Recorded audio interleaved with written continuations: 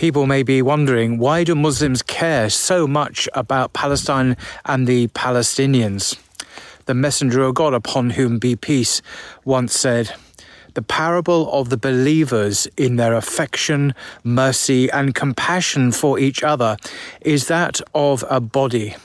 When any limb aches, the whole body reacts with sleeplessness and fever." Hadith from Bukhari and Muslim.